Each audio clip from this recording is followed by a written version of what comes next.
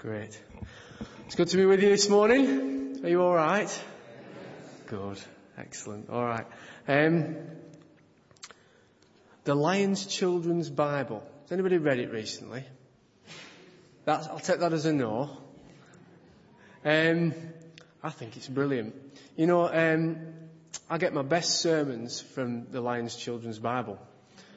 I'm quite serious because we're having Nico, and Nico's only 4. We read together at night, and he has this beautiful Lions Children's Bible. And the other night we were reading together, and we read the story of the 10 lepers coming to Jesus. You know, the one that was read beautifully earlier by that young lady, and she did a wonderful job of reading it to us. And do you know, sometimes you're just struck by something, and I'm reading it to him, and I suddenly realised that Jesus healed 10, but really only 1 got healed. And I'd never noticed that before. 9 of them had their physical needs met, but only 1 of them really got healed. Isn't that true? Because only 1 of them came back to have friendship with God. Only 1 of them realised that there was something far more at work than just their physical needs being met here. And so I'm sat there, wide open mouth. God, I felt, was speaking to me and saying all this to my soul, and Nico was nudging me going, Dad, carry on. And I'm just having a moment, you know, and he's not having a moment, and it was just a clash of worlds, but we did move on from there quickly. But, you know, it just struck me that, you know, this is an amazing thing. And I've been thinking through a lot of things because you as a church have been very blessed. I know that I knew Robert, he's moved on now, and that's been a while ago now, but you've had some good teaching, I guess, and some really theological teaching. Our church is very different in the sense that I'm probably very different as well. We do our best, and we study and we work hard, but, I'm not, I'm very sort of a bit wild, actually. I'm not trying to be this morning. I will be a bit calm this morning and restricted, but I'm a bit sort of wild in my thinking. But I made a decision that we would go through the book of Romans. Well, that was brilliant, that. What a genius decision that was. Because the book of Romans is really hard. Anybody read it recently? So I said, church, I'm going to teach you through the book of Romans. Then I read it again, and I thought, no, what am I doing? I might as well have gone for Revelation. This is bad. And so I'm sat in my office saying, God, help. Give me the Lions Children's Bible. Something will come to me. And I'm looking at the book of Romans, and I'm trying to unpack the book of Romans. And then I discovered this. And this was a beautiful moment in my life. And I think Nico was happy that it didn't happen when we were reading at night, because I'd have been sat there for ages looking at the ceiling. I suddenly realised that the book of Romans, if you look at it theologically, if you try and analyse it and pull it apart, it looks very complicated. Paul, the great mind, the great intellect, is trying to, pull out all these things, and it just seems overwhelming to us. And then I suddenly realised that it's not that at all. It's a story. The book of Romans is a beautiful story. And it's the story of the gospel. And the reason I started with the 10 lepers is that the 10 lepers got me thinking about salvation. And what does salvation mean? What is it? What is God doing in my life, in our church, in the world? And what was Jesus doing? And where were these people in all this connection whose lives were broken through leprosy, through separation in their community? And why is it that 9 of them were happy to just have their physical needs met, but 1 of them realised that something more wonderful was happening? And what is it all about? And I realised that actually the book of Romans is exactly the same. After 20 years of travelling around preaching the gospel, and I'm sure that you've heard 1,000 sermons, and 1,000 times things have been preached to you, unpacked to you. And Paul had preached 1,000 sermons, and he'd heard the gospel and he understood the gospel. But after 20 years of travelling, he sat down and he had a 3-month break, and he suddenly realised that he hadn't even begun to understand what this great story is about. Don't you ever feel like that? Well, I hope you do. Because that's the revelation of God. We sit down and we think, I don't understand this. I know Jesus loves me. I know God loves me. I know that there's this whole wonderful thing that God is doing in the world. And I need to understand it afresh. And the moment we cease to want to know God in a fresh way, that's the moment we begin to die, isn't it? Inside. We begin to get separation from God. And so I looked at the book of Romans less terrified, because I looked at it as a story and thought, well, I'm just going to tell our people a story. Because this is what Paul did. He sat down and he said, what is this gospel I've been preaching for 20 years? To people who are brutal, to people who are civilized, to all sorts of people across the known world. I've had to unpack this gospel. I've had to find ways. I've had to tell them stories. I've had to find scriptures and poetry and anything I could possibly find to tell them this story about what Jesus did for them. And then he sits down and he said, I want to know what it's all about again myself. So he starts again with the book of Romans, and it just flows out of him. He says, this is what it's about. It's about Christ coming for us, about Christ doing the work for us, about Christ making us right with God. And the word salvation throughout the Old Testament meant healing and restoration. Well, some of us have had healing, but restoration's another thing. Being restored and put right with God, Jesus does that work, but somehow that's an ongoing work, isn't it, in our lives? Restoration is a work of mystery. And so what I did was, I thought, well, if Paul's telling a story, I'm going to look at the story, I'm going to go back, and I'm going to try and understand it. So I went back to Genesis. Because in Genesis, that's the beginning of the story, isn't it? That's where it all starts. So I went back to Genesis and I thought, what is Paul saying about us as human beings and about our relationship with God? And I suddenly realised this. This is very profound, I know, it's deep. We aren't angels and we aren't animals. Do you know, that was a moment when I had that as well. And I realised that when the world was created, it was created out of chaos, wasn't it? God, there was all this mess. There was the water and it was just this chaos. And some of the Jewish interpreters of the Bible interpret that word as wild and waste. The world, when God started to create it, at the beginning it was wild and waste. Have you ever felt like your life is a bit wild and waste? And it was wild and waste. And out of this wild and waste, this water, and this chaos and this world, God began to bring order. And there's an incredible order in creation, and it betrays God's priorities. It's really interesting. You see, angels are spiritual beings, and we know from the rest of the Bible that they were created before us. They were serving God before us. But the wonderful thing about angels is that they're not us. They're not like us. There's something about us as human beings that in a sense surpasses them. And the book of Hebrews says we were made a little lower than angels, but God has exalted us higher than them.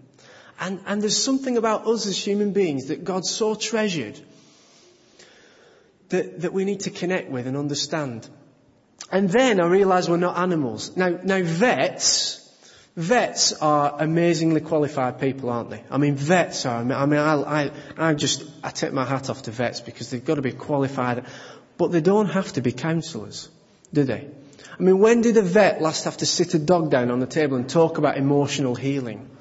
About its broken relationship with the female dog it's been trying to work on, And it's crazy, isn't it? But it's true. Vets don't have to be counsellors, do they?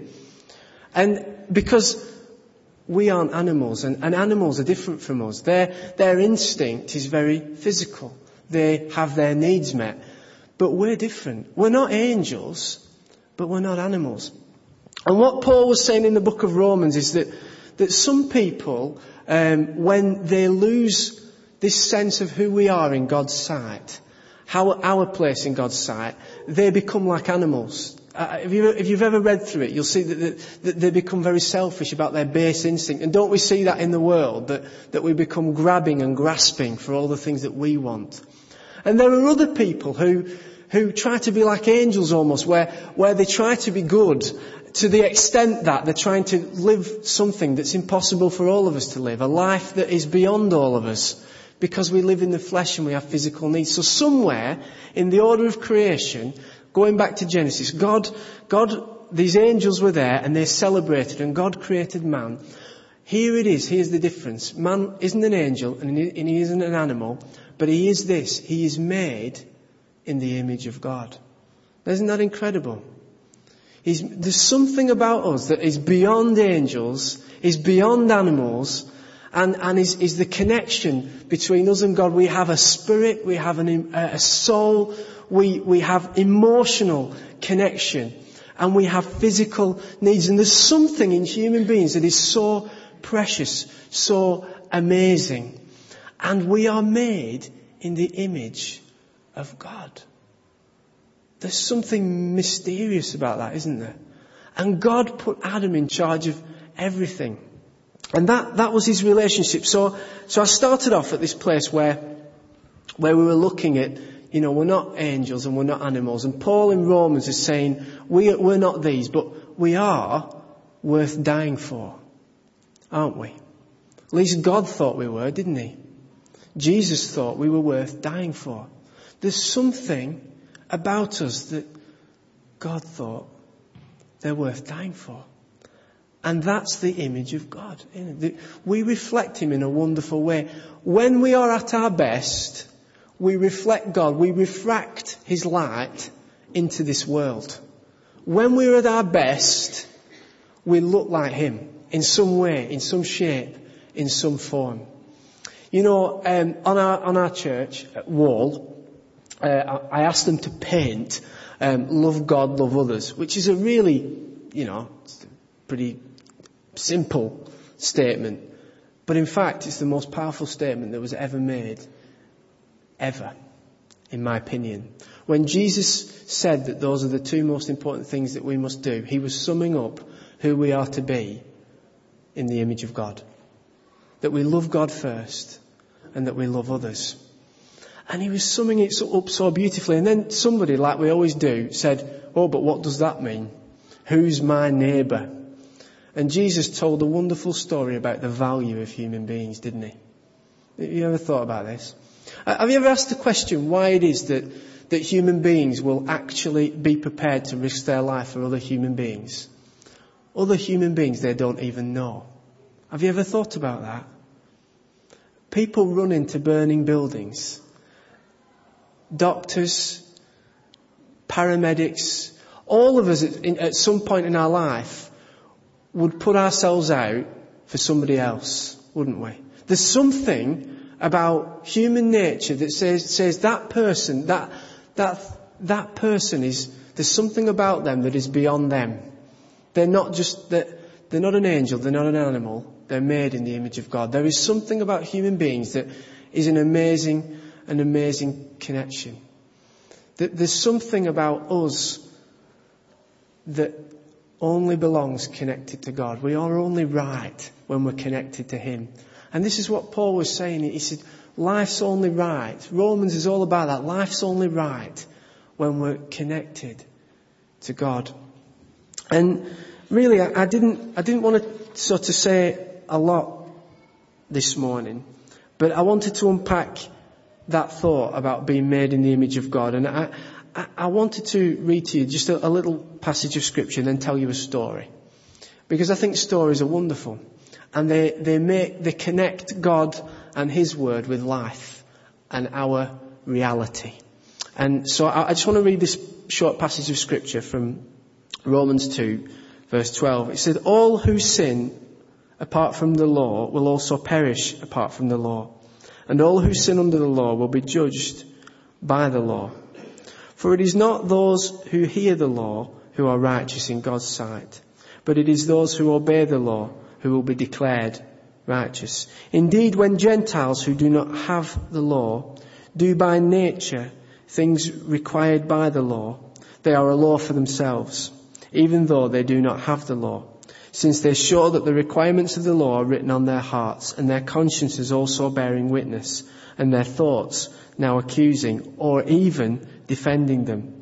This will take place on the day when God will judge men's secrets through Jesus Christ, as my gospel declares. Now when you read that, it's a bit wordy, isn't it?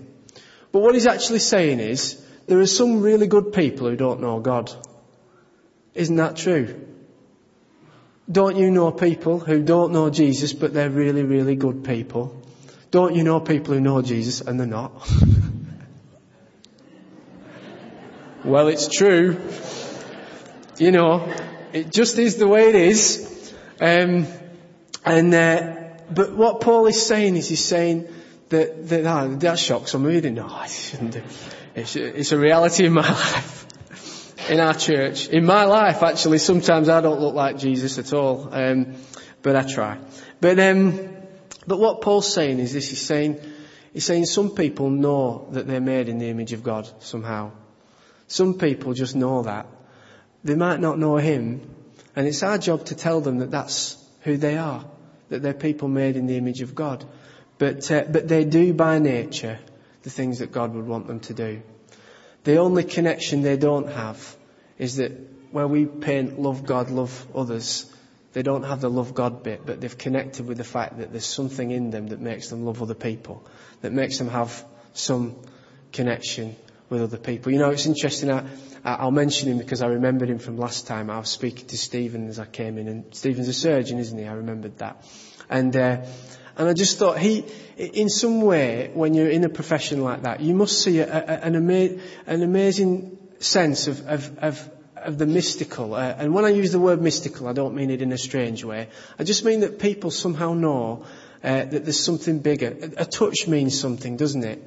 You know, in the hospitals, nurses know that the healing is far bigger than just putting a bandage on, just sewing someone up, you know, just healing their body. There's something more about human connection because we're made in the image of God. There's something more that all human beings need.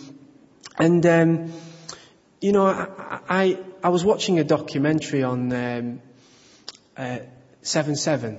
Has anybody else watched those documentaries? There's been some amazing documentaries on sort of looking back on the bombings on the London Underground. I think it's 3 years since they happened. And this is what amazed me, and this is why I want to tell you this story, because I think that when we open our eyes as Christians, we will see that the image of God is reflected so much in our community, in our lives.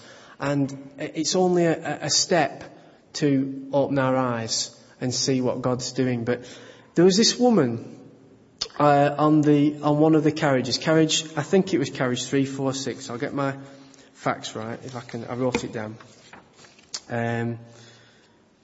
She was travelling, I think, on carriage 346, and her name was Jill Hicks, and the suicide bomber that day was in her carriage. That day for her was like any other day, just like ours has been coming to church this morning. She stepped on that train and it was no different from any other day. And she sat in that carriage, and interestingly, she'd had an argument with her partner the night before. She was due to get married in about a year's time, but things had gone wrong. And she was reflecting on all this. All of a sudden, from nowhere, bang, everything just went black. She had no idea what had happened. It went pitch black. She couldn't see a thing. She couldn't hear anything. There was nothing. After a few minutes, she started to adjust to the darkness. And her mind, you know when you're in a situation like that your mind suddenly tells you that something incredibly awful, catastrophic has just happened. And she knew, but she didn't know what it was that had just happened. And so she started to come round and started to adjust and figure out that something so terrible has happened here that she was part of it, and would she live or would she die? And as she sat there, she then begins a journey. Now what amazed me about this journey that she went on was that it was incredibly spiritual. And yet, she never mentioned God once. I watched the interview with her very, very carefully. And it was an incredibly spiritual journey, but she didn't mention God once. And I'll tell you why I think that is in a moment, but I'll tell you the journey first. She sat there and she felt something had happened in her legs. I won't go into the details, but obviously it was quite horrific. And she reached down, and as she reached down, her hand actually disappeared into her leg, and she knew at that point that something really, really terrible had happened to her legs. And she also knew, because she could feel, that she was bleeding profusely, so she was losing a tremendous amount of blood. And then, at that moment, the realization hit her that she was actually dying, that she was bleeding to death, because she could then feel physically that everything was going. And then she said, a struggle began between life and death. And it's funny how she gave life and death a personality at that point. She said, I could hear, not audibly, but I could hear and feel death calling me to close her eyes and give up, to let go. But then something amazing happened on the other side. She said, but I could also feel life. I began to think about my family, about the argument I'd had the night before, and with my partner, and the unresolved issues that needed, and the things in life that were so precious to me, and my connection with other people. And something bigger started to well in her, that life, the voice of life became louder than the voice of death. And she started to fight, and she made a tourniquet out of her scarf and tied it round her leg, and she began to this battle between life and death to stay alive. But then, the real miracle happened. The doctors and the paramedics broke into the carriage and they got to her. But this is what she said. She said she didn't know what they were saying or doing, but somebody grabbed her hand. Somebody got hold of her hand. And in that moment, she said, I couldn't see who it was. I didn't know his name, because afterwards she found out it was a man. I didn't know I didn't know his name. I didn't know anything about him. But she said he was holding my hand. And she said this really interesting thing, and it really made me think. She said, I could feel him willing me to live. There was something in this connection between two human beings that was inarticulate. And in my mind, although God was not there, He was. He was inarticulately there. In this connection between human beings, He was inarticulately there. The image of God was reflected in this moment, and something in the man and in Jill was connecting and saying, I really want you to live, because there's something so special about us as human beings. There's something that even if I don't know your story, I don't know your life, but you really matter. And she said, I could feel, this is amazing language from someone who clearly isn't a Christian, but had some connection with something at that moment. And she said, I could feel him willing me to live. I could feel it. And then she used this term, she said, I could feel him giving his life to me. And I find that amazing. You know, we could sit down and analyse that and say, well, that's nothing to do with God. Well, in one sense it isn't, but in another sense, it's this deep-seated connection between us and God and us and other human beings. We are made in the image of God. We are really special. There's some wonder, and the world, our term for the world, those who maybe don't know God, they know this, don't they? People know this. They do know when they are disconnected from this image within them. They know that. They fight against it, and they know it. Because we all need love in our lives. And this is the gospel. And she survived. Amazingly, the end of her story is she survived. They got her out. And she had her legs amputated quite low, I think, from just above the knees. And the surgeon came round, and she said, I'm getting married in September. I think the bombings were in July, I think. And she said, I'm not going to be able to do it, am I? I'm not going to be able to walk down the aisle. This is the end of my story. And he turned to her. And again, this is another... And he said, no, you walk down the aisle. You will walk down the aisle. And she thought he was insane. But actually, when September came, she'd learnt how to use prosthetic limbs, and she walked down the aisle, and she got married. And that moment in that carriage, of that man grabbing her hand, so profoundly changed her life that she started an organisation called Mad for Peace, making a difference for peace. And even though I don't know today if that journey led her to God, I hope it did in some way, let her know that this wonderful connection between human beings was a gift of God, that she was made in the image of God. But what I do know is it changed her so much that today she works for peace between different racial groups and different religions, peace between people. This connection we call the image of God, she's working to try and help people connect with, even if she doesn't know what that is. I think that that's the story of what Jesus did with the lepers. But only one of them truly connected. They were healed because they were made in the image of God. You know, there's a wonderful phrase at the very beginning of that. I'll close with this, but I noticed it this morning when I reread the passage. It said this, it said Jesus looked at them intently. These were 10 men bellowing at Jesus from a long distance, crying out to him. And it says he looked at them intently. And my mind raced at that point. I thought, what on earth was Jesus thinking? And then it just dawned on me that I think in whatever way it was going through Jesus' mind, he was thinking, you are made in the image of God. And I am here to restore that image. Because your life has been physically broken, but you have been, more than that, you have been rejected from a community in which you are supposed to receive love from other people.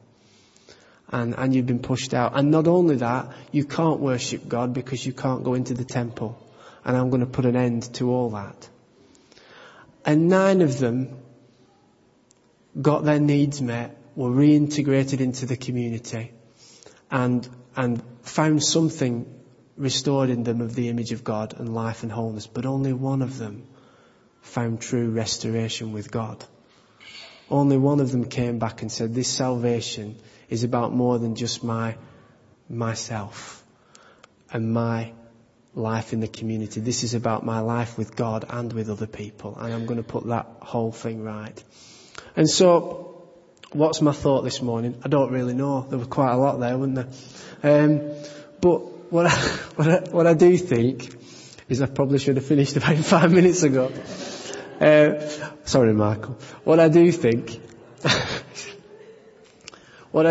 is this, that in our church, and I know it's the same for you here, we have to find ways, we have to be wide-eyed enough to find ways of reconnecting people with who they are, that they are made in the image of God, loving them, but then extending that to saying, actually this connection is with God. You know, it only finds its fullness in Him. You only find healing and restoration in God.